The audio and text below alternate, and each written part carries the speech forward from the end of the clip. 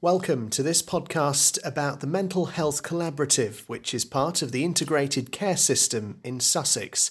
Before we start, here's some background on the collaborative, what it is, how it's structured, and the groups that form its membership. Our integrated care system, ICS, is called Sussex Health and Care Partnership. It involves 16 organisations working together to meet the changing needs of all the people who live in our area. Mental health is one of our key priorities. Responding to the needs of our local population can only be achieved by recognising that mental health and well-being are the responsibility of the whole health and care system. To help us achieve this, we've established a mental health collaborative. This is one of 3 collaboratives in our ICS. There's also an acute collaborative network and primary care and community collaborative. The chair of the Mental Health Collaborative is Sam Allen, CEO of local specialist NHS Mental Health Trust, Sussex Partnership. Membership of the collaborative board includes local authorities, health, patient leadership, third sector and Health Watch. The framework of the collaborative includes subgroups focusing on clinical strategy, quality, delivery, planning and performance, and 12 work streams looking at a range of areas, including suicide prevention, dementia, and housing. Another part of the framework is the Sector Connector Forums. They comprise voluntary and community sector organisations that have a direct link to the board. This makes sure the needs and views of people with mental health problems are represented and informed decision-making. The collaborative reports directly into our integrated care system executive, and we are planning to broaden its scope to include learning disabilities. The increased focus on collaboration, rather than competition, across health and care involves working with our partners in a new, different way to improve patient, family, carer and staff experience within the local communities we serve. Now let's hear from those closely involved in the collaborative in the Sussex Health and Care Partnership. Welcome to our discussion about the Mental Health Collaborative, which is part of the integrated care system, the Sussex Health and Care Partnership. I'm Sam Allen, I'm the Chief Executive of Sussex Partnership NHS Foundation Trust, and we provide mental health and learning disability services. The aim of our discussion today is to give you an insight into the coordinated work we've been doing with partners, the difference it's making to patients and staff, and to look at some of the challenges we all face now in the light of the COVID-19 pandemic. I'm delighted to be joined today by David Liley, Chief Executive from Health Watch Brighton and Hove, and Dr Paul Deffley, the Medical Director for East Sussex Clinical Commissioning Group. The 3 of us are members of our Mental Health Collaborative Board. So I want to get started really by getting us to think about why we're doing this, what's in it for patients.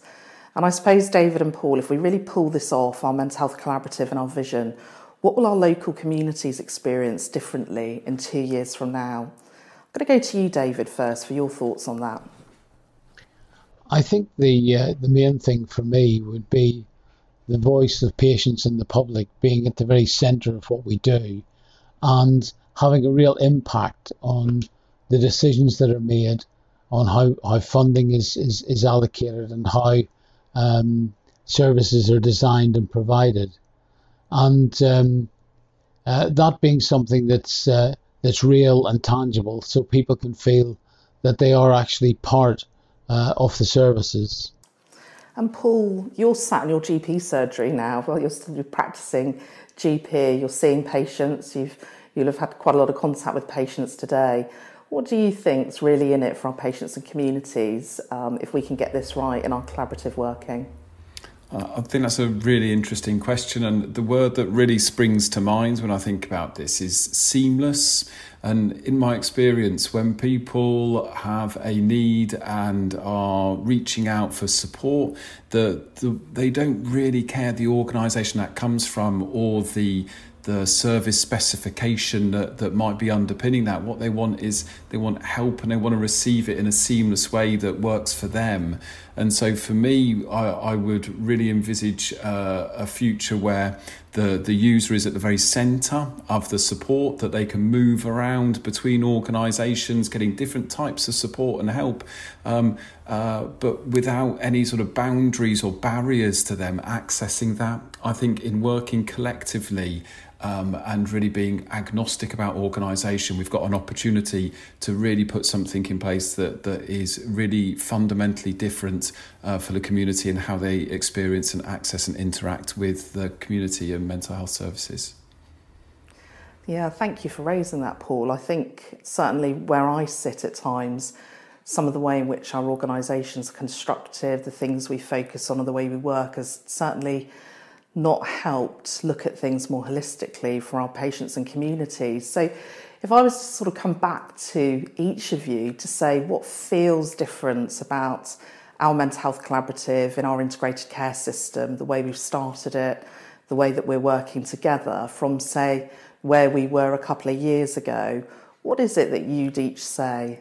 Perhaps start going back to you first, Paul.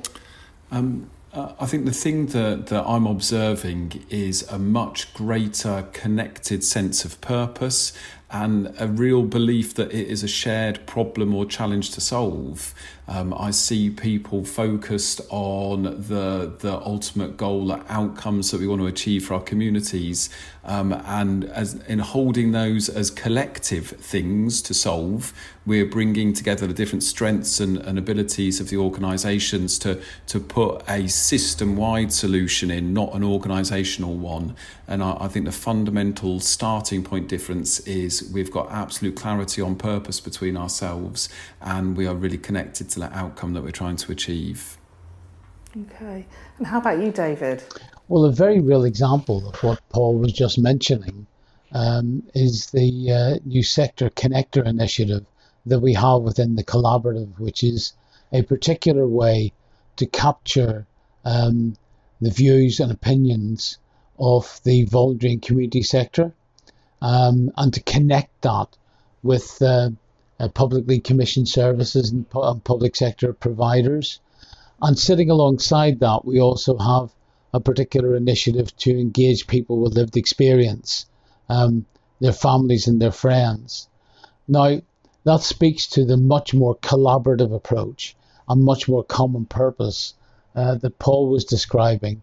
And in terms of the way that's different, well, I think, before it was probably about consulting and engaging people instead of them being co-designers and co-producers of services. So we'd pretty much take decisions that have been made somewhere else and go and tell people what had been decided and ask their opinion about that. And that's not a creative or a particularly constructive process, but actually getting people right from the very beginning directly involved in design and provision of services. Well, it's all about timing and impact, and I think timing and impact is better now and will be even better in the future. Yeah, I'd absolutely support that. And I also think the fact that we've got patient leaders represented around our collaborative board absolutely locates the focus of our work in the decision making at every level. But we talk about collaboration, we talk about systems, and integrated care systems are the new thing. And maybe some people might be thinking, well, what's really going to be different?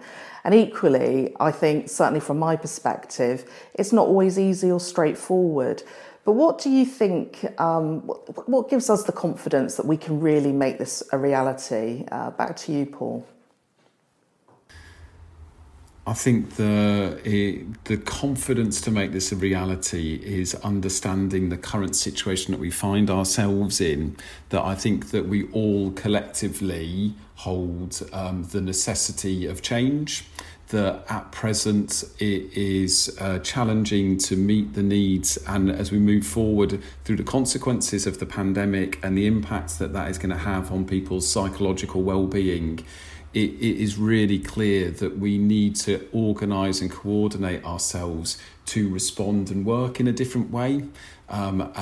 It's, again, I'll come back to, we're all tethered to this real belief in how we can work together to achieve something different, and work much more seamlessly with community, voluntary sector and community assets to mean that the offer when somebody is in need of additional support and help is seamless and can move through. And the confidence comes from the conviction of it being the right thing to do, and how we've learnt as a system that behaving in a connected way is the thing that's going to make that difference.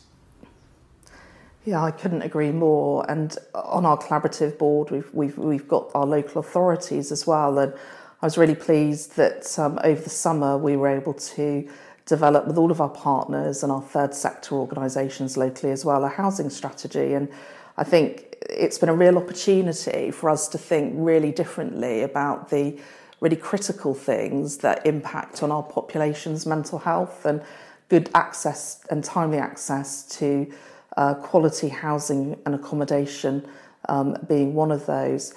David, what do you think really gives you the confidence? You've been in Sussex quite a number of years, and certainly had a former life as a director of mental health. What do you sense is different now about the move to integrated care systems and the way we're working with our collaborative? I think it's the shared sense of purpose and the kind of mood music. You know, if I go back 20 years, the mood music was all about the finances, getting the money right. A lot of it was about capital expenditure. And now there's a whole different sense of purpose around tackling health inequalities and the social determinants of health. We're so much more aware now that actually the bits and pieces that get done to people in hospitals is very, very important, often life-saving. But it's a tiny bit of people's overall health, overall well-being and overall happiness. And there's a much better determination and sense of purpose about tackling those bigger issues. You've mentioned housing. There's also, of course, poverty, loneliness. There's the gross health inequalities associated with mental health. And there's the crucial crossover between mental health and physical health. And I sense that we're going to be able to tackle those things much better in the future than we have in the past. And I think we've started to do that in the face of this dreadful COVID challenge that we're going through. Yes, and I mean, look, we could spend all day talking about the work that we've started, and I think, as you've both said, it still is relatively early days, but we've got a lot to share, and I'm sure we'll get the opportunity to do that. But before we go, just two final things really to reflect on how things have been for us during this pandemic, what we're learning from COVID, and our work as a collaborative. What would each of your final reflections on that point be? Back to you, David. I think several things. I mean, the history I think tells us that every time a community, a country is faced with a pandemic or a massive health challenge of this sort, that it actually is a real game changer. It does change things, and I think the way in which we're seeing people being engaged with, the way in which services are offered, is changing in front of our eyes, because it has to change in order for people still to be able to engage with the services they need. I think what we've got to do is to embrace that. And as we get emerging issues like digital inequality, for instance, to tackle that along the way, and make sure that the services we create over this COVID period are fit for the future. The other reflection, I think, would be the way in which this has made us all reflect on how we support our staff and our volunteers, because they have been heroes and heroines all the way through this. Absolutely, absolutely.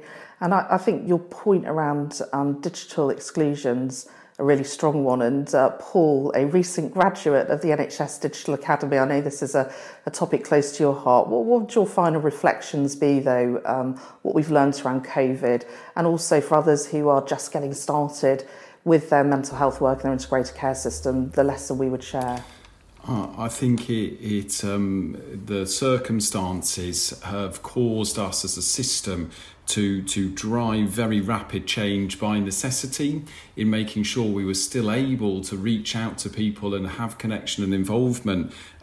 However, I think the critical part, and that change is fantastic, the sort of speed that we've been able to, for instance, adopt platforms where we can consult remotely. SPFT have done an outstanding job of implementing that. But the critical element is about the learning and how we gather that learning to inform our future practice. And what I mean by that is making sure that we understand when we had a new offer, a new technology, something different from a user's perspective, from a person's perspective. Did this work? Was it an effective intervention? What made the difference? And trying to make sure that we can extract that rapid learning from all of the change that's been put into the system, I think is going to be the most important part, to mean that everything that we did do differently as a consequence of COVID, we keep the best bits and we evolve and develop the areas which we should improve and look to reframe. The other thought I have of it is not only from a user's perspective, but also from a sense of our staff.